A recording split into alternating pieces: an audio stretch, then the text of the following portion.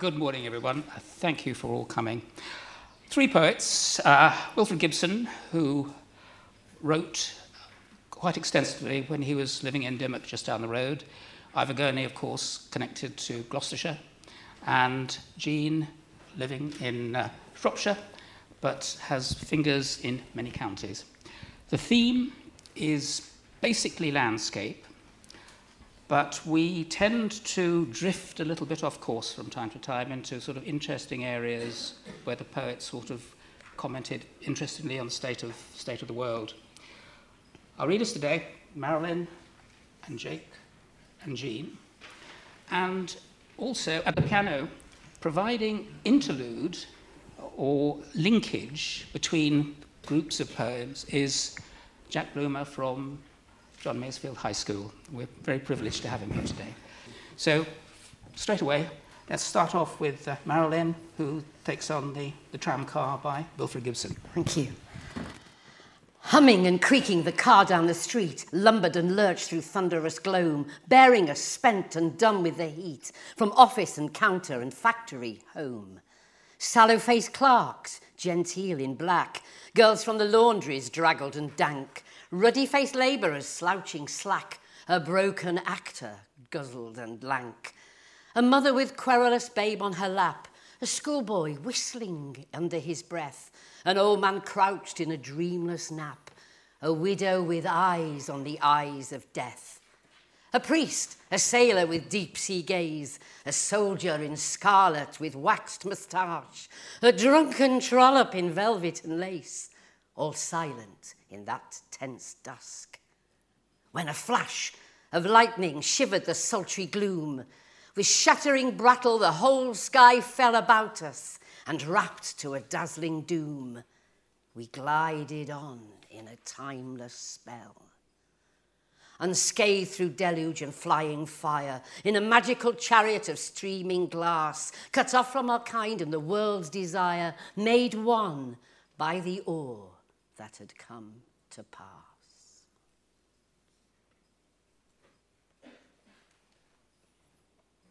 Mist on meadows. Mist lies heavy on English meadows, as ever in Ypres. But the friendliness here is greater in full field and hedge shadows, and there is less menace and no dreadfulness, as when the very lights went up to show the land stark, dreadful green, light bearing the ruined trees, stakes, pools, lostness better hidden, dreadful in dark, and not ever reminding of these other fields where tall dock and clover is, and that sweet grass yields for that poisoned, where the cattle hoof makes mark, and the river drifts slowly along the leas. How Time in Fields is about how landscape contains all times, layered. And the book is arranged broadly around the seasons, and I made use of the Old English words for months. So I'm going to start you with Almanac 1, which begins in this month, in July.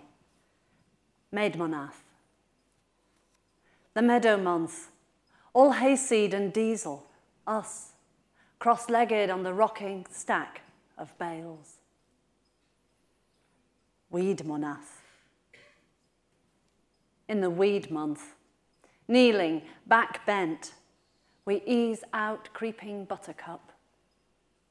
Behind us, our dusted toes. Haligmonath, the holy month, when the weeks turned green and full of paths.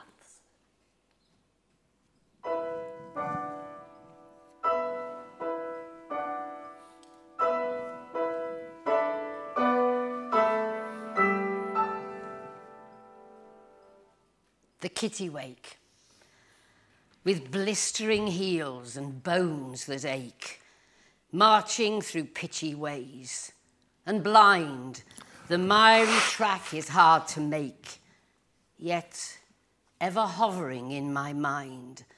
Above red crags, a kittiwake hangs, motionless against the wind. Grey-winged, white-breasted and black-eyed, against red crags of porphyry, that pillar from a sapphire tide, a sapphire sky. Indifferently, the raw lad limping at my side blasphemes his boots, the world, and me. Still, keen, unwavering and alert, within my aching mind, the bright bird hovers, and the dirt of bottomless black ways and blind, and all the 100 things that hurt, past healing, seem to drop behind.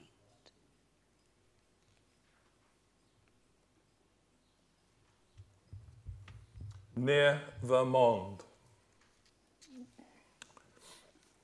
Lying flat on my belly, shivering in clutch frost, there was time to watch the stars we had dug in. Looking eastward over the low ridge, March scurried its blast at our senses. No use either dying or struggling.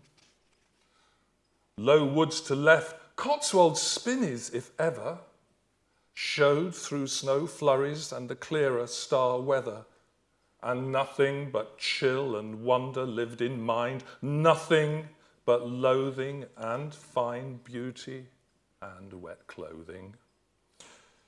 Here were thoughts, cold smothering and fire desiring, a day to follow like this, or in digging or wiring, worry in snow flurry and lying flat, flesh the earth loathing. I was the forward sentry and would be relieved in a quarter or so. But nothing much better than to crouch low in scraped holes and to have frozen and rocky couch to be my desperate home. Thoughts clutched at, and heart grieved. Was I ever there?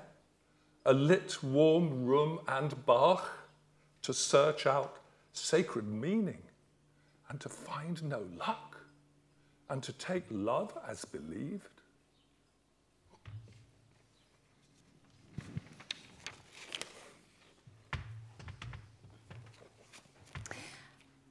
A Shropshire poem. How time is in fields. Back of Wright's yard, I climbed the first gate into Springwell.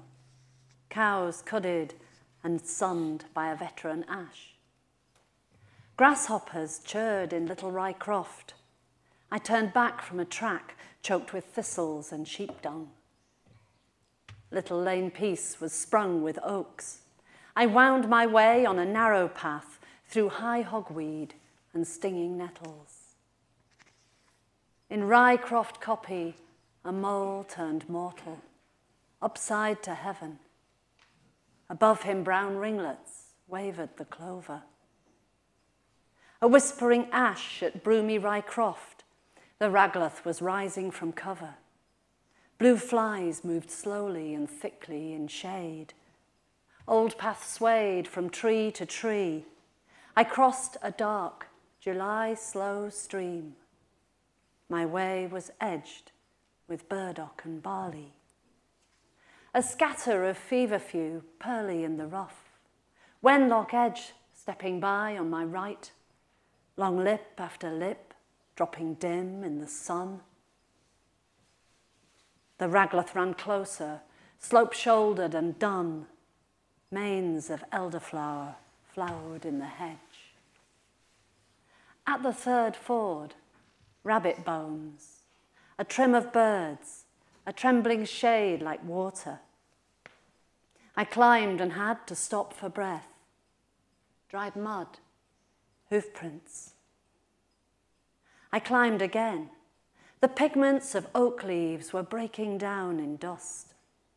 At the top, a gate where a great coppice ash marked an edge. Now a long green ride, ledges of the Mind slept in folds at my back, long purple foxgloves tilted among the hazels. At eye's rim the Gaia stone winked from Hope Bowdler, volcanic watcher, path marker, ancient fist. I walked on the lie of the old track from Chelmick, still tagged with winter-carded wool. In the squatter village, the hedge lines grew loose. A sagging gate, a wheeled hen house, my path lost in crops. A pigeon sloped through a wood, downhill, with barley hissing on my jeans. The road at last, tire-tracked by heat. In the verge, a mullein leaned, and meadow sweet. Gunshot, once, twice. Smell of dung and dead stock. Crow.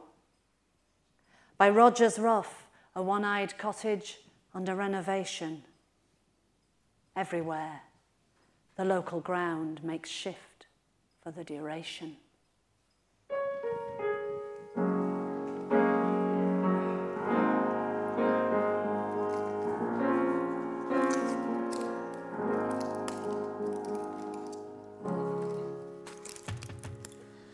Anthony Earnshaw. We found him, sleeping in the drifted snow, beside his buried but still breathing ewes. 'Tis rarely granted any man to know and find unsought the death that he would choose. Yet he, who'd always laboured among sheep since he could walk, and who had often said that death should find him working, stumbled dead, succouring his flock, and by them fell asleep. Spare, sinewy body with brown knotted hands, lean weathered face and eyes that burn so clear, from gazing ever through the winds that blow ever wide grassy spaces. One who stands beside you, quiet on your hurdle bier, envies your hard-earned death amid the snow.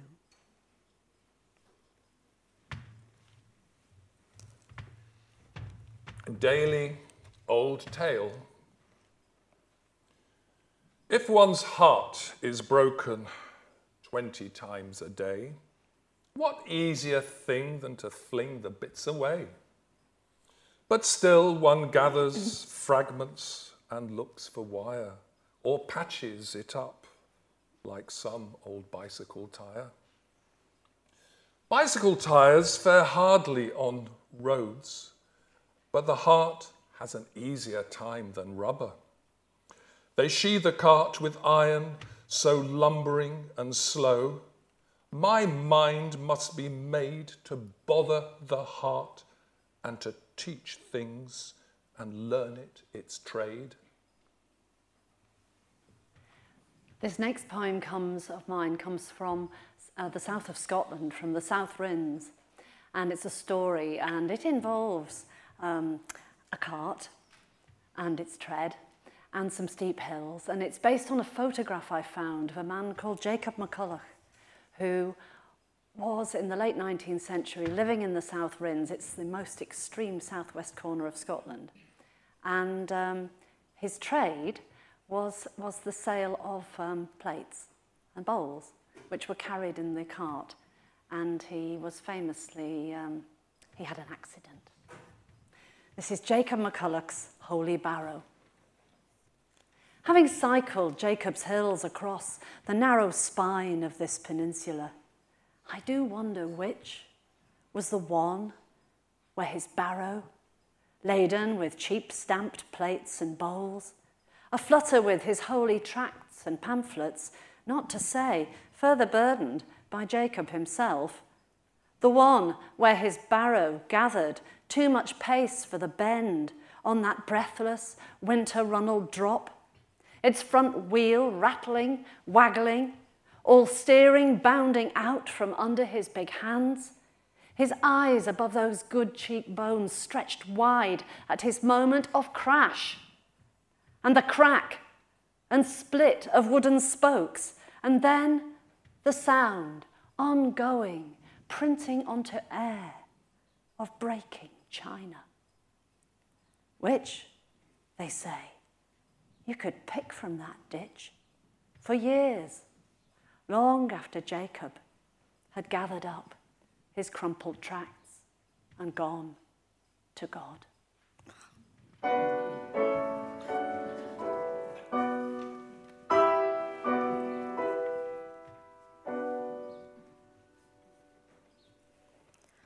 Fire 1.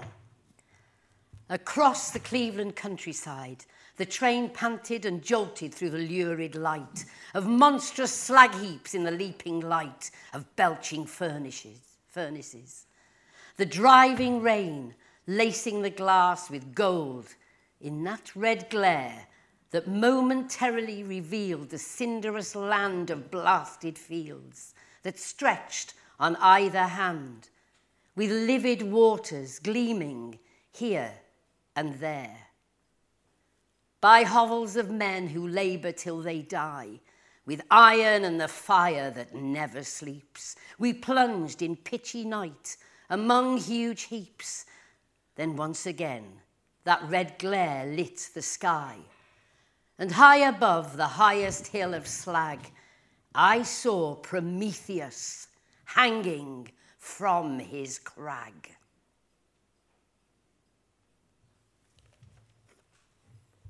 The old walnut. The old walnut the children have loved so long must come down. The squire needs a fine furniture, having things of honour, a chest and other, must hold music, pictures of the land, for the land made. And after death, the tree may be more honoured yet than in greatness there by the lawn, showing the red brick wall. But in this November yet, there is none to take truly its place. Nuts but no monarch show, undoubted one of Field's domain. His sons and daughters will grieve not after a little, but follow duty, and the children will climb then as honouring and friendly. True, the sweet music drawn out of the chest will sound there, and hospitality come. Recipe from a crofter. This is Bessie Wallow Yow, a sheep's cheese from the treeless region, which will last you through the end of winter and provision the hungry gap. Take a gallon of 4-day-old milk and sieve through muslin in a cold dairy. It's bad luck to turn away strangers while the cheese is dripping into stoneware. On the 5th day, turn out the cheese and wrap in nettle leaves. Bury the truckle for 6 weeks. Choose your receptacle cautiously. By April, the rats are hungry. Best has been a tin trunk with luggage tags from Warsaw, Dublin, and Guernica. The receptacle should be dug shallowly into stony ground in rain. Keep account of the worms. It may be they're recovering. Peel off only enough leaves to cut the cheese at any one time. Eat sparingly. Spring may be late.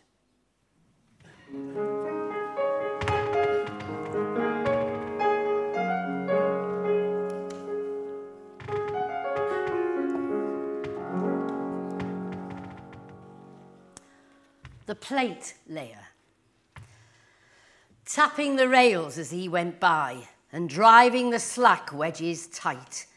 He walked towards the morning sky between two golden lines of light that dwindled slowly into one sheer golden rail that ran right on over the fells into the sun. And dazzling in his eyes it shone, that golden track, as left and right he swung his clinking hammer. Aye, 'twas dazzling after that long night in Hindfeld Tunnel, working by a smoky flare and making good the track the rains had torn. Clink, clink on the sound metal, on the wood a duller thwack. It made him blink, that running gold. 'Twas 16 hours since he'd left home. His garden smelt so fragrant with the heavy showers when he left home. And now he felt that it would smell more fresh and sweet after the tunnel's reek and fume of damp, warm cinders. 'Twas a treat to come upon the scent and bloom that topped the cutting by the wood after the cinders on the track, the cinders and tarred sleepers. Good to lift your eyes from gritty black to that fresh blaze of green and red. And she'd be waiting by the fence, and with the baby, straight to bed he'd make if he had any sense.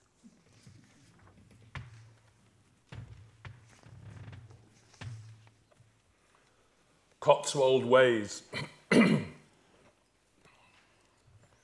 One comes across the strangest things in walks. Fragments of abbey tithe barns fixed in modern, and Dutch sort houses where the water balks weird up, and brick kilns broken among fern. Old troughs, great stone cisterns bishops might have blessed ceremonially, and worthy mounting stones. Black timber in red brick, queerly placed where Stone Hill was looked for, and a manor's bones spied in the frame of some wisteria'd house. And mill falls and sedge pools and Saxon faces, streamed sources happened upon in unlikely places, and Roman-looking hills of small degree, and the surprise of dignity of poplars at a road end, or the white Cotswold scars, or sheets spread white against the hazel trees. Strange the large difference of up Cotswold ways. Birdlip climbs bold and treeless to a bend, Portway to dim wood lengths without end, and Crickley goes to cliffs and the crown of days. My next poem is based on a Cotswold story. It's really not very far at all to walk from Ewley to Owlpen. And there are two voices in this poem. A traveller from Ewley to Owlpen enquires of landlord John Ferriby. Home's a walk in the dark with half a moon. Tell me the way. Why, you must go along the green and down the hill by Fiery Lane until you come to Cuckoo Brook. Home is somewhere back of me. What is it? I am trying to remember. Sir, a little further on you will pass the Nep, after which you will go by Dragon's Hole. Home is the same story we all tell. What is it? I am trying to forget. Indeed, you go next through Potlid Green, and after that comes Marling's End. Home is the slow abrasion of a boot and a stout step. Oh, sir, that good soul, in the end, will bring you down to Owlpen.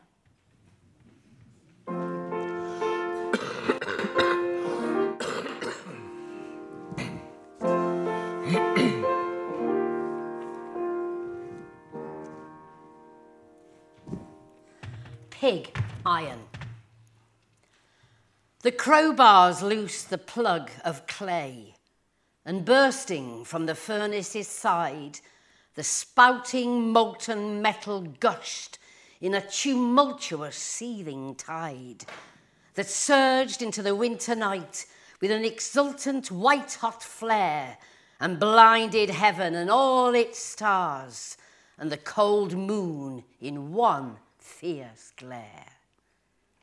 Till in the mould of channelled sand it cooled to red, then dull and slow. It crawled in grey congealing stream that gradually ceased to flow. When clinking crowbars snapped the chilled and brittle metal short, and soon in stark cold pigs the iron lay rigid beneath the icy moon. And so, the passionate seething tide of youth, the fury and the fire that burned up heaven and earth in one exultant outburst of desire, grows dull and sluggish, and too soon shall my heart's metal, dead and cold, await the crowbar's snapping stroke, indifferent in its channelled mould.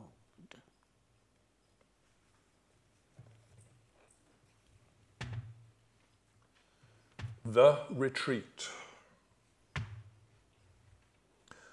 After 3 weeks of freezing and thawing over against shones, mud dreadful with water cover of gumboots in the low places, the ice of nights, they marched us out, sore-footed, to far billets.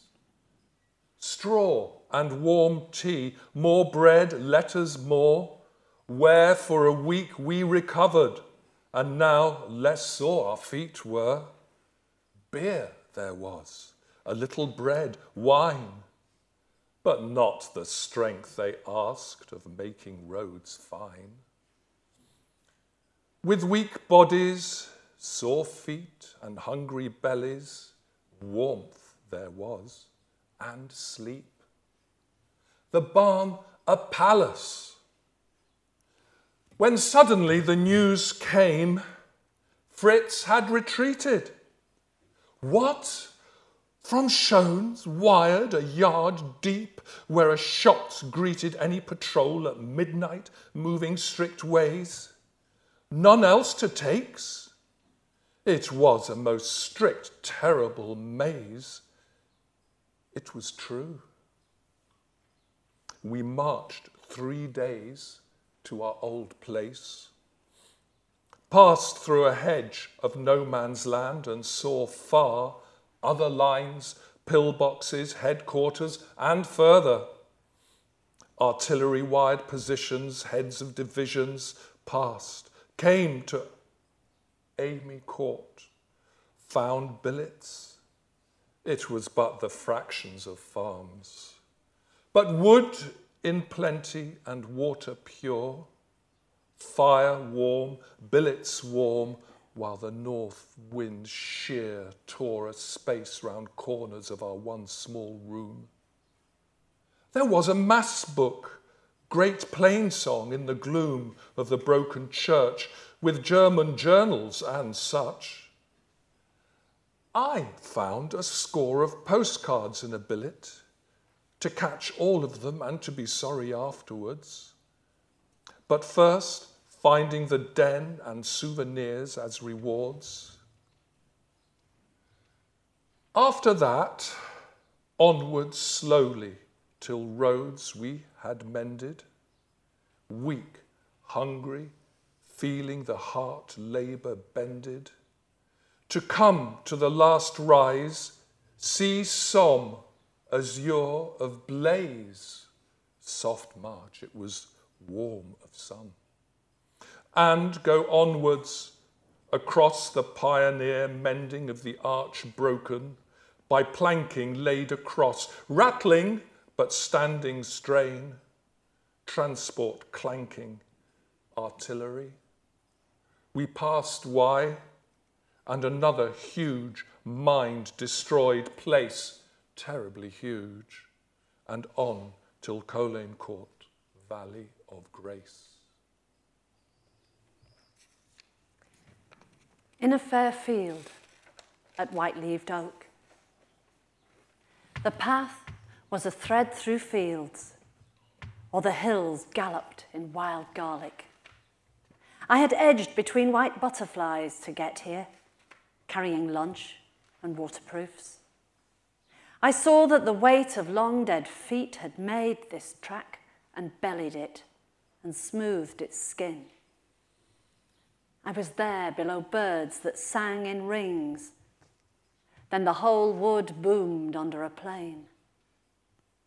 A dog walker walked, politely smiling, by. And first a church bell called, and then a lamb.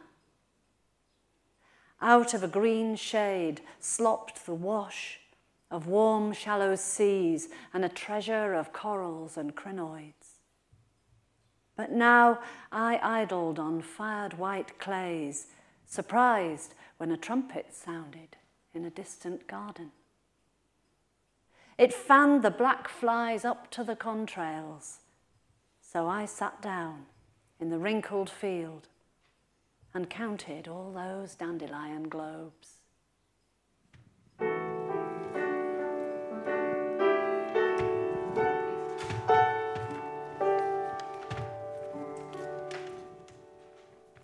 The conscript. Indifferent, flippant, earnest, but all bored. The doctors sit in the glare of electric light, watching the endless stream of naked white bodies of men, for whom their hasty award means life or death maybe, or the living death of mangled limbs, blind eyes, or a darkened brain. And the chairman, as his monocle falls again, pronounces each doom with easy, indifferent breath. Then, suddenly, I shudder as I see a young man standing before them wearily, cadaverous as one already dead. But still they stare untroubled as he stands with arms outstretched and drooping thorn-crowned head, the nail marks glowing in his feet and hands.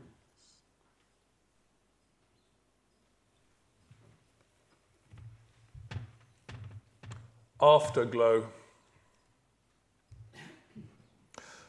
Out of the smoke and dust of the little room, with tea talk loud and laughter of happy boys, I passed into the dark. Suddenly the noise ceased with a shock, left me alone in the gloom to wonder at the miracle hanging high, tangled in twigs, the silver crescent clear. Time passed from mind. Time died, and then we were once more at home together, you and I. The elms with arms of love wrapped us in shade, who watched the ecstatic west with one desire. One soul unwrapped, and still another fire consumed us, and our joy yet greater made, that Bach should sing to us, mix us in one, the joy of firelight and the sunken sun. This poem refers to my great-grandfather, who was born in the Shetland Islands and ran away to sea when he was 13. Becoming variable. Attend to the gulls and forecasts heard in bed, reassurance that we're safe from winter seas, where wrecks roll under the sea lanes tilting in the oily wash of ferries, or fathoms down where whales slip freely through the Hebrides. You must have been there in the flap and crack of canvas that Malin stitched for you in beads of ice, and worked a slanting dog watch while the gales whipped north at Sierra white at nightfall, and learned coordinates from the sight of black ceramic water shattering on Rockall. I imagine you counting between Fair Isle and Forties a flock of shipwrecks when you slept. Long after you've gone, I think of the course of your keel on its barred silver passage to the Mackerel North, or on the coal road from Lerwick to Shields.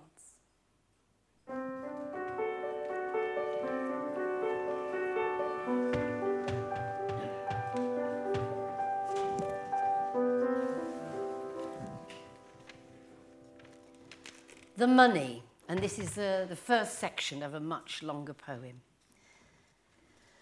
They found her cold upon the bed. The cause of death, the doctor said, was nothing save the lack of bread. Her clothes were but a sorry rag that barely hid the nakedness of her poor body's piteous wreck. Yet when they stripped her of her dress, they found she was not penniless. For in a little silken bag, tied with red ribbon round her neck, was £4.17 5. It seems a strange and shameful thing that she should starve herself to death, while she'd the means to keep alive. Why, such as some would keep the breath within her body till she'd found a livelihood, and it would bring. But there is very little doubt she'd set her heart upon a grand and foolish funeral for the pride of poor folk who can understand. And so, because she was too proud to meet death penniless, she died. And talking, they trooped out, and as they went, I turned about to look upon her in her shroud, and saw again the quiet face that filled with light that shameful place. Touched with the tender youthful grace death brings the broken and outworn, to comfort kind hearts left to mourn. And as I stood, the sum they found rang with a queer familiar ring of some uncouth uncanny sound, heard in dark ages underground, and £4.17 5. Through all my body it seemed to sing, without recalling anything, to help me strive as I might strive. But as I stumbled down the stairs into the alley's gloom and stench, a whiff of burning oil that took me unawares, and I knew all there was to tell, and though the rain in torrents fell, I walked on heedless through the drench.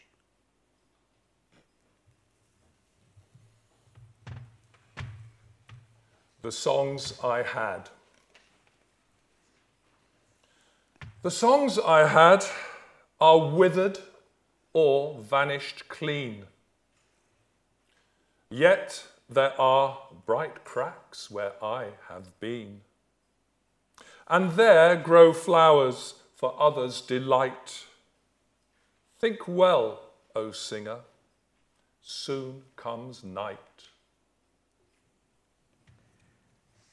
This is the last poem. We're going to take you in the almanacs from winter into spring. Wolfmanath. Wolf month comes padding the cold ash coppice. It's dark.